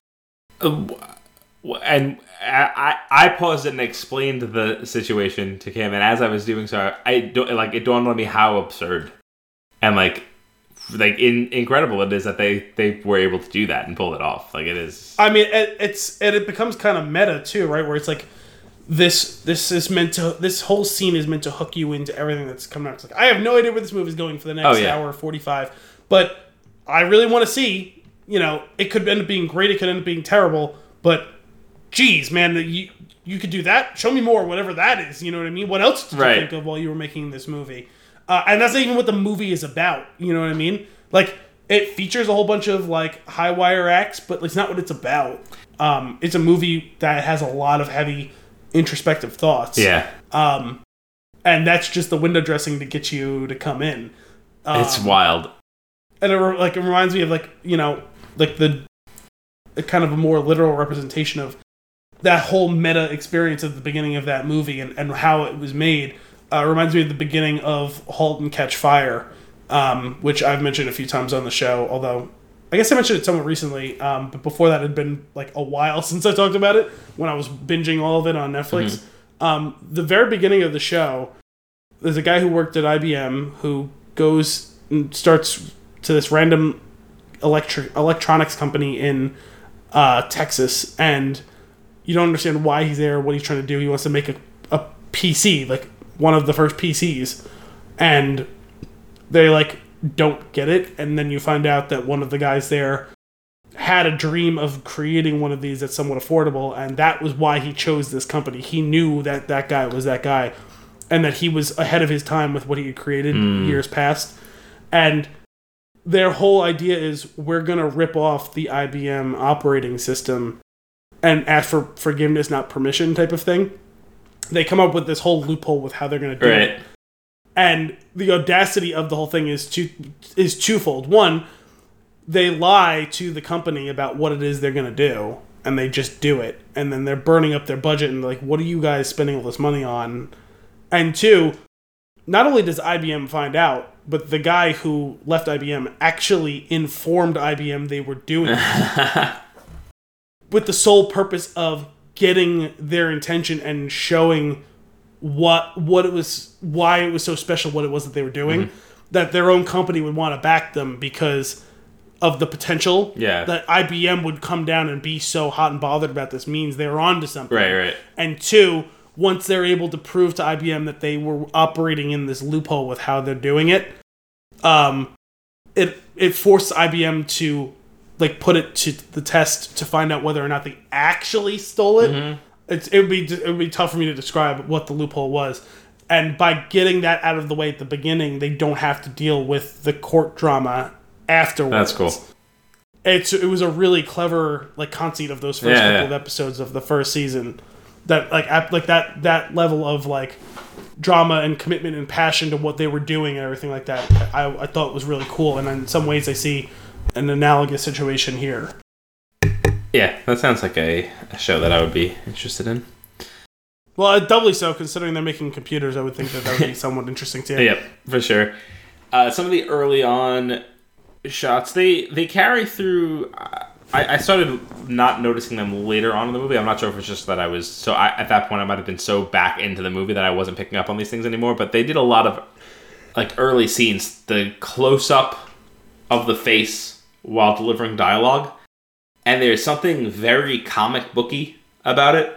Like it seems like a focused panel in a comic book where like the blurb is right there and the person's face is right like maybe it's like 2/3 of the panel. And the words are off on the left side, and it feels like it's almost like let's just shoot this scene exactly how the storyboard looks, because it looks great on the storyboard. That's what it felt like. There are definitely some scenes that are like that, and I can tell you that even later, it's probably true. Like, when they first show you that Cypher's betraying them at dinner, that scene does that as well. You can almost see it moving slowly, like still screen, like as a still screen sliding through. Yeah, The movie's very visually appealing, even though it's dark and gritty, and the actual settings are not. The movie is, which is it's a weird. Well, some of the settings are any of the settings on the ship, but it's meant to show you how hardscrabble their life is. But even in the Matrix, there's nothing pretty about the Matrix in the way that they show it. It's all dark and bleak and gross, yet on screen, visually stunning. Very, very interesting. What about the lady in the red dress? Oh my god, the lady in the red dress. I designed her. If you want some time alone. That was the pimp at work. Is that what it says? That was ridiculous. Early on in the movie, question for you here. I get this weird vibe that like Morpheus thinks that there's still a slight chance that Trinity's the one. Do you get that early in the movie at all? No. I know they're still seeking him out, but they do these. I don't know what it is. Maybe it's just like the father-daughter relationship that they have, and wanting her to do her bet, like type thing. I don't know what it is, but I get that vibe, and I doesn't nothing in the dialogue. He definitely holds her. He definitely holds her in a lot higher regard than any of the rest of them. Yeah. And they have a much closer relationship. But no. And also, the prophecy, I believe, specifically mentions a man. Oh, okay. Interesting. I guess does he know her side of the prophecy of that she's gonna love this person? He might. I wasn't sure if he knew that. I don't think so. I don't think she told anyone else. Because remember she told when Cypher. Neo tries. Because he asks her, what?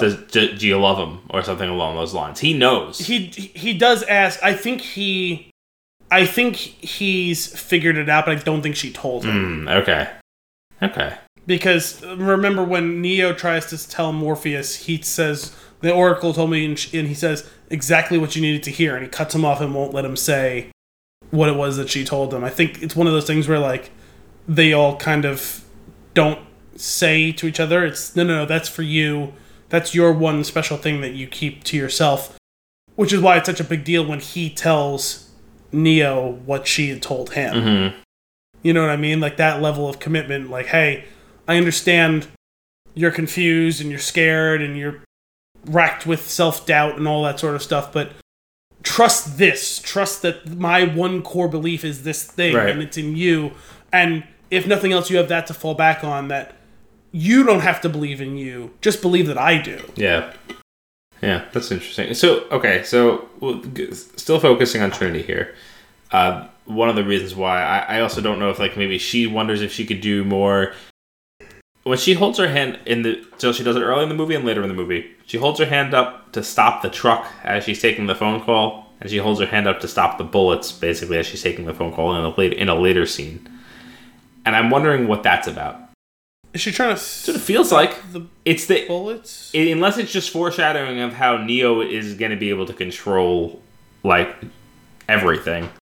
Could be, and when he does stop the bullets, he does it by putting his hand up.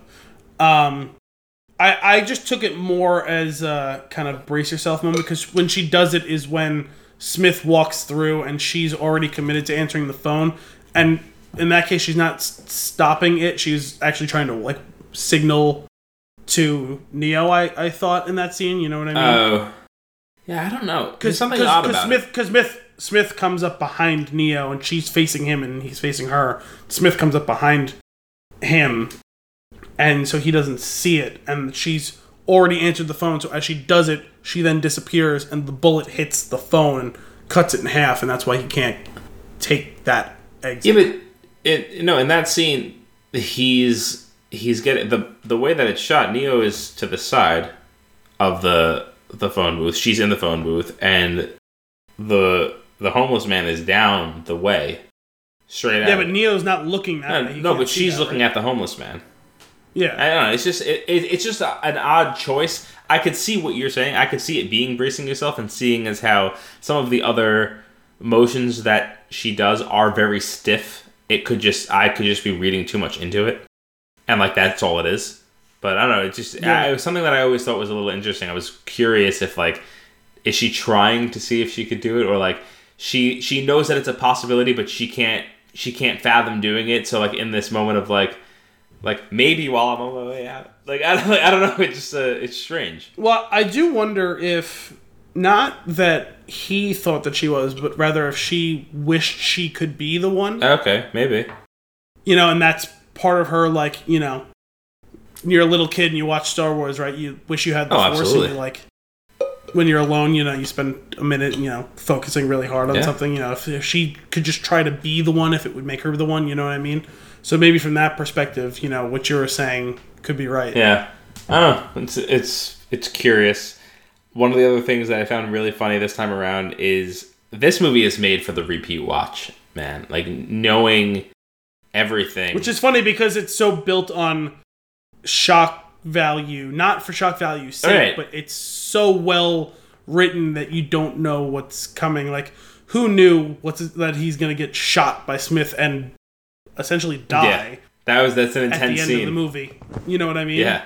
But one of the things that really caught me by surprise rewatching it was just, like, how the absurdity of not knowing about, like, the whole, like, the first time you're watching it until later on in the movie, I don't know, halfway, 3/4, You don't know about like the agent's like body snatching ability, and everything else makes so much more sense early on in the movie once you know that.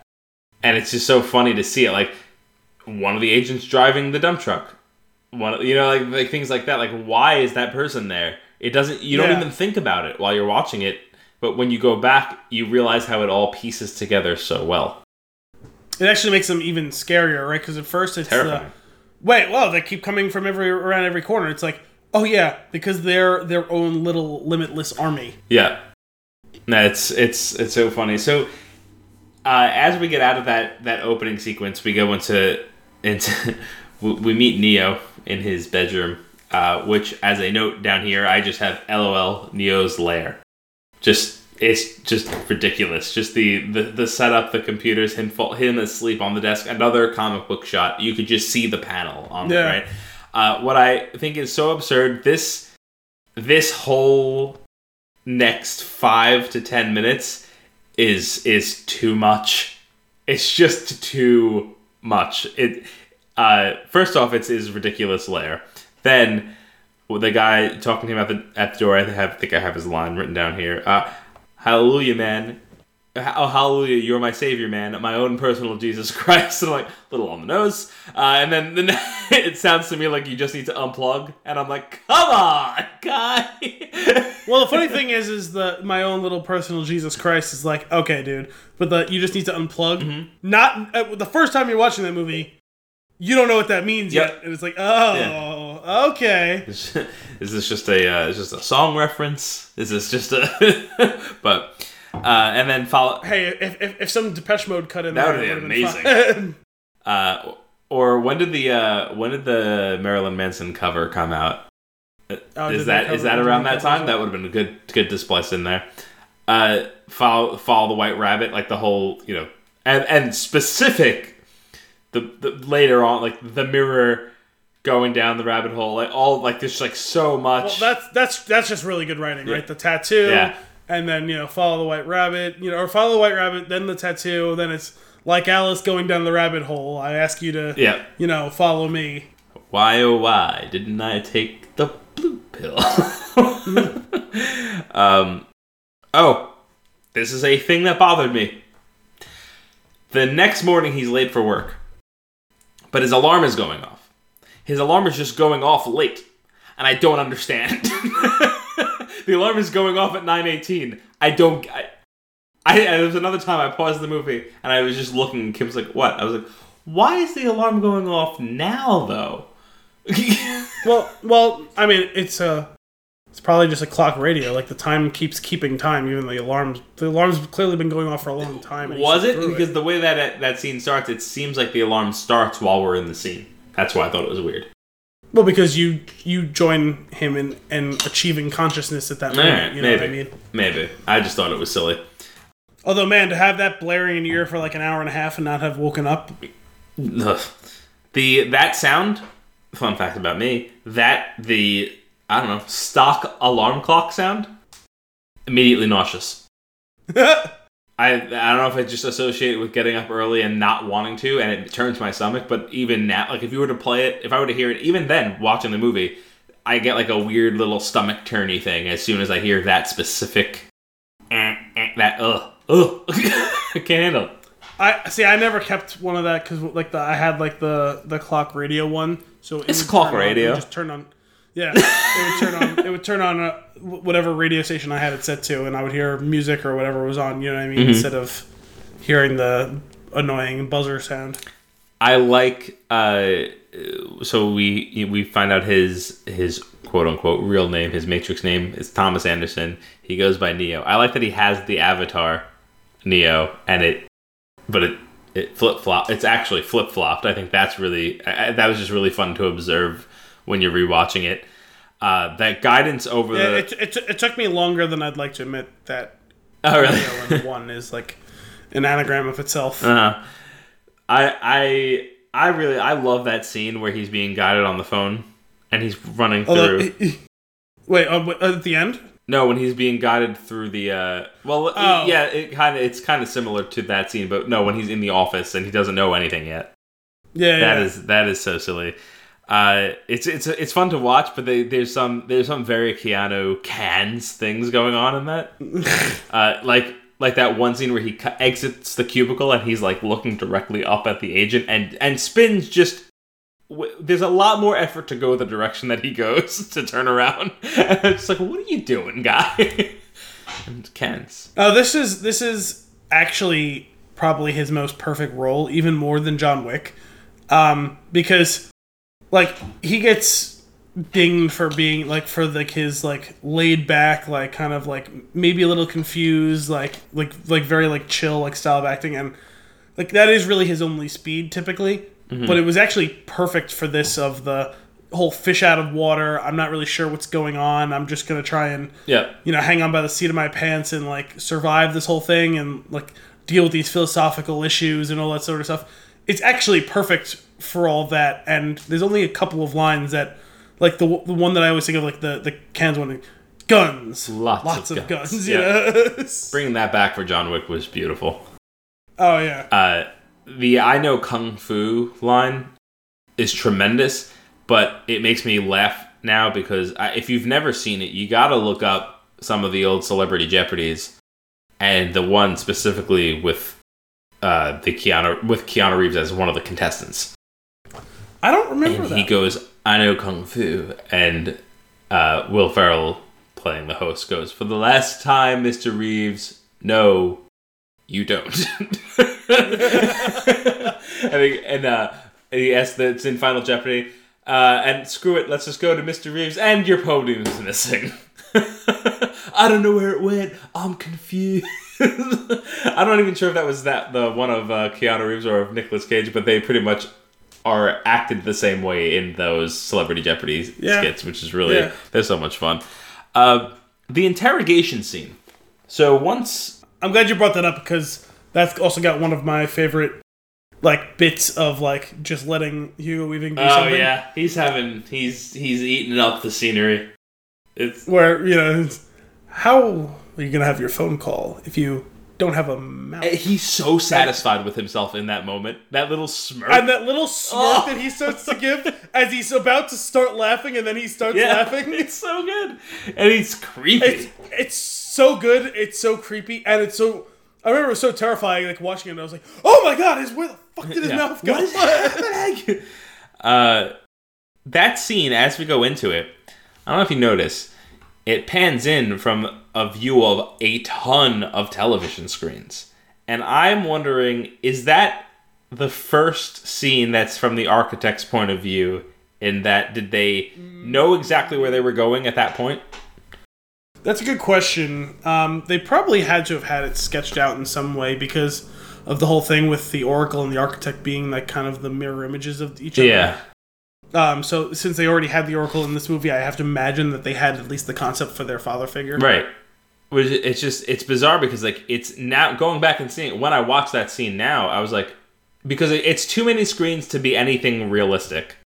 But it's also even more than a specific nod to the Architect. It's supposed to be conjuring up the idea to you, the whole thing. I mean, this is all very much an allegory for the concerns of a police state and what that means, and having Big Brother watching over you, right? And so that's consistent with that messaging. Mm-hmm. It's like a visual representation of what they're getting at with this whole thing. Yeah, that's fair. It's just it just seemed perfect because it feels like the room from the third film. Yeah. Which is the second one? Is it the second one? Yes. Yeah, because as soon as he leaves that room is when he makes the choice to go try and save Trinity when she's falling out of the building. I have to rewatch the other two, for sure. Listen to me, Copper Top. That's where your nickname came from. Today, that is one of the oddly named people who gets one or two lines in the movie, right? Yeah. Isn't that one? Was it Switch who says it? Not like this. Oh yeah, one of the great gifts of all time. Yeah. We use that a lot. Yeah. We use just the phrase a lot. Well, that too. But the pill scene. What? Okay. So I got to watch the movie in 4K, which was just outstanding. It was really fun. The reflection, the way this scene is shot, again, straight out of the comic book, because that's how they would be able to show you both perspectives at once. The camera on Morpheus with the super reflective sunglasses, in one lens seeing his hand with the red pill, in one lens seeing his hand. Like, I just want to freeze frame that and just stare at it. It's such a great scene. I never noticed it the first few times I saw it, and then I saw a still of it online, and I was like, "Oh wow, that's really fun." Oh, it's so good. It's really funny. Halfway through, or not halfway through, a little earlier on in the movie, when we see the agents, I turned to Kim and I was like, "I have those sunglasses," and she goes, "What?" I was like, "Yeah, no, I bought Agent Smith's sunglasses, and I still have them. I found them in a drawer the other day when I was cleaning out my office." And she goes, "Nice. You have those specific ones?" I was like, "Yes, I also have his." And I pointed to Keanu Reeves. She goes, I was like, "He doesn't have them yet, but I have them." She goes, "What are you talking about?" And then Morpheus came on screen. I was like, "I wanted those sunglasses." And she goes, "What has happened?" I love how they all have their own thing, right? Where there would be the leather trench coat for Morpheus, or whichever leather. Well, first of all, there's a lot of leather in this movie. But each one has their own distinct. They're not wearing the exact same coats. They're all wearing their own thing. And Switch is the one who wears white, right? Everyone else wears black, and she wears white, which I guess goes with the white hair. And Mouse just doesn't have nice clothes at all. Isn't Mouse wearing a pinstripe suit? Oh, I'm thinking of him on the ship. That's why. Yeah, he has the most threadbare clothes of all of them, right. I think. But for some reason, they're all wearing leather, and he's wearing a pinstripe suit in the scene where he dies. Oh, that's so sad. I feel that scene, though, very much feels like we don't really have any more use for him. And they just write him off. Also, I mean, listen, those are some badass guns. How many rounds he dumped into it and killed one guy? That was as bad as the rebellion dealing with the stormtroopers coming through into the Tantive 4 in the opening scene of Star Wars. What are you doing, man? They're coming through a doorway. You just have aim to at the doorway. In the general direction. Yeah, you'll get it. He'll get this. It's gonna be fine. Sure, maybe they'll take you down, but you should be taking down 6 or 7 of them minimum. You were mentioning their clothes. One thing that's more important to me is their stance, especially Morpheus' stance with his arms folded behind. He's not comfortable, and he's he is, because that is an elite parade rest and military stance. Although he's able to go even further with how he's able to actually clasp his own forearms. Because he's dislocated both of his shoulders to do so. It's an incredible amount of flexibility for a guy who's, especially in that movie, was in pretty good shape. Yeah. He was pretty jacked. He's a big dude. I can tell you, I'm not as broad across the chest as he is, but I do not have 1/4 of the flexibility of that to do that. He has much longer arms than I do, but it's incredible.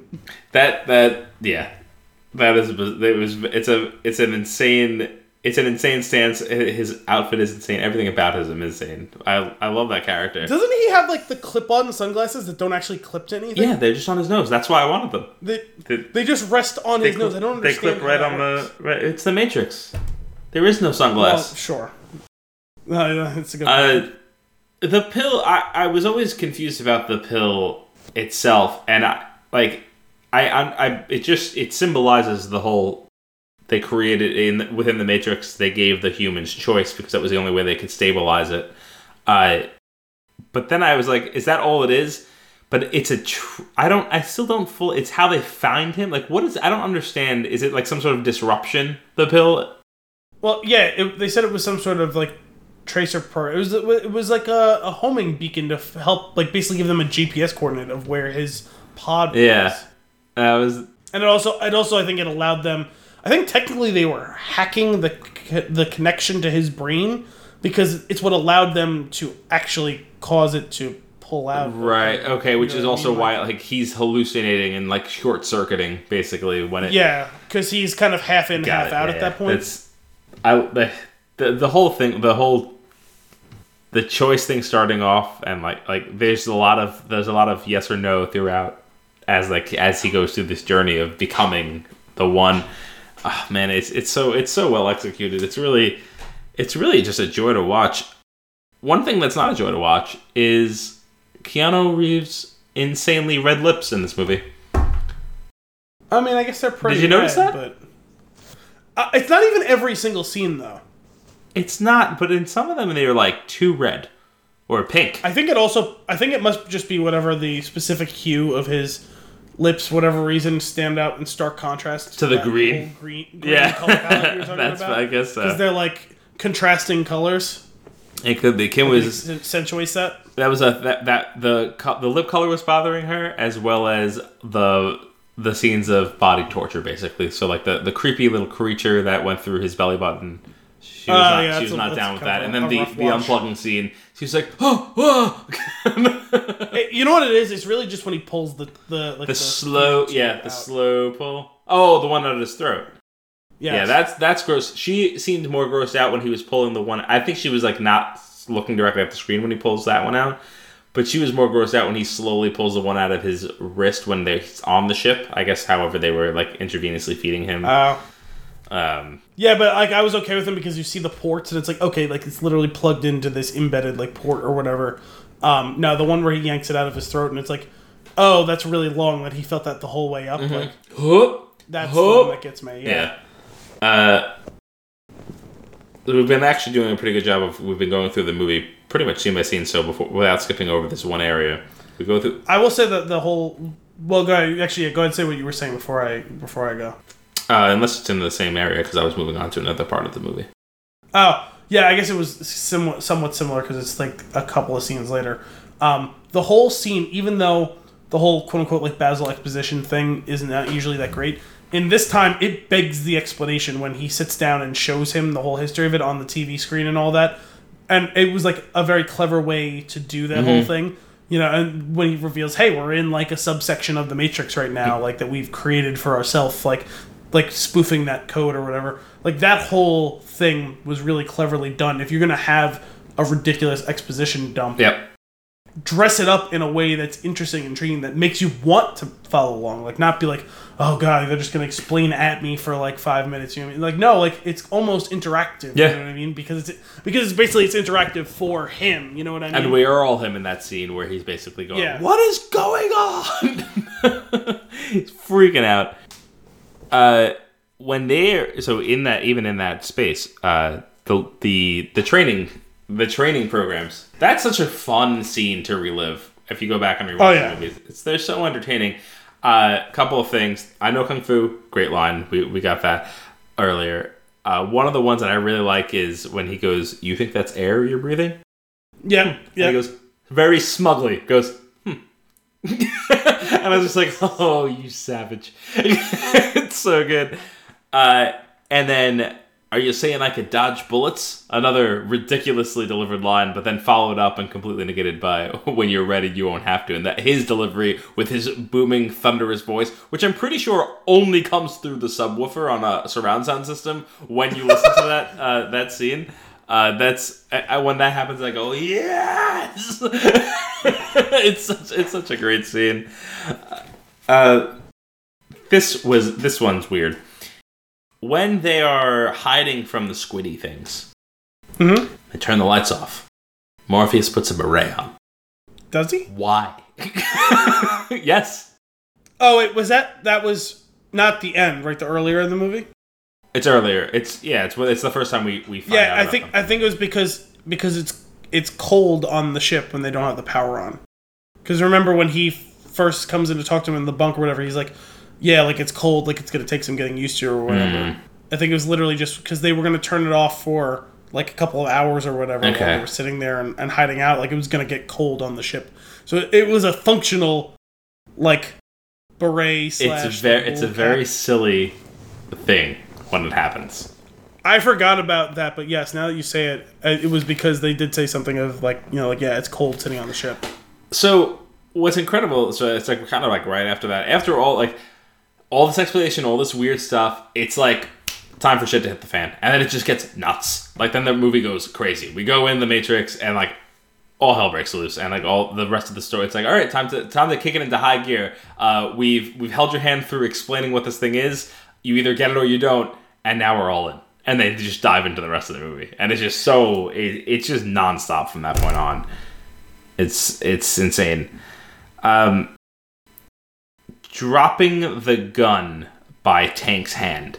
So when Cypher shoots Dozer, shoots Tank, then kills Dover, the way they focus that scene is he drops that gun right by his hand, and you think in that moment that he's dead. It's like, that's another one made for the rewatch, is because it's so perfect as to like why it's there and why he has easy access to it when he gets back up to kill Cypher. And it was just like, I love it. I don't believe it. Yeah. Believe so it or not, if and he's the so one, you're still gonna fry. I couldn't possibly kill him, could I? You know. Oh man, that scene's brutal when he's Tell me, do you love him? Yes. No. I don't believe it. I don't believe it. Oh man. So let's we've gone through a decent amount of the film. A couple things. I've a couple of quick notes I want to throw like for later on.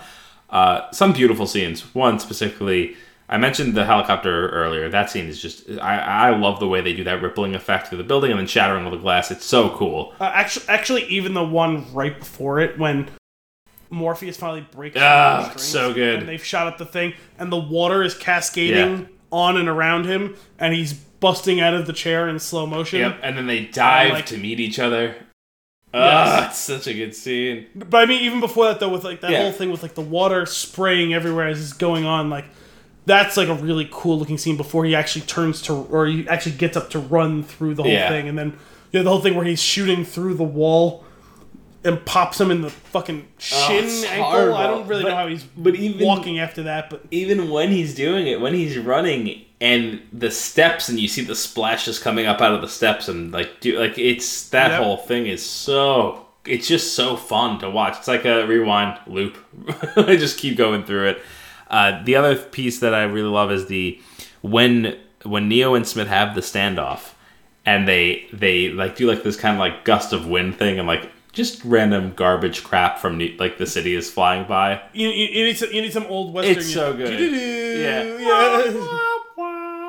And just play it. You might as well play it because I hear it anyway. Just make it happen.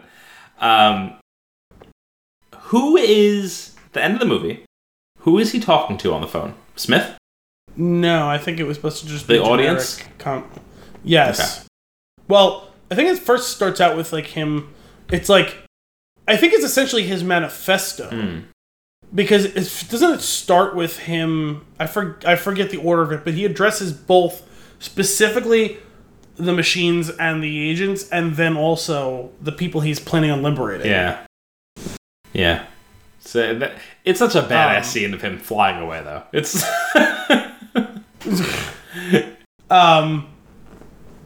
there's something else to discuss. What do you got? Who is the one? Is it Neo or is it Smith? I think that's a discussion for a sequel. Oh, you don't want to do that? I don't think so, because I think that it's worth. I think it's worth doing an episode on each of these. Okay. And then kind of getting maybe the. Although I guess technically we could do 2 and 3 as well. That's fair. We could do that. That's more of what they really are, just kind of one long movie anyway. Well, that's how it was done. They were shot together. They were released. So let's get into that in that space. Because I never considered it when I watched the movies. I read the thing. I still don't buy it, but there's at least enough compelling info to make it a conversation. I agree. So sticking with this movie, then I will say that when they give Smith his couple of really long, like soliloquies that he gets to have, like the one that he delivers to Morpheus when he's in the chair. It's the stink, or the smell. It's the smell, if such a thing exists. Yeah. He's so epic.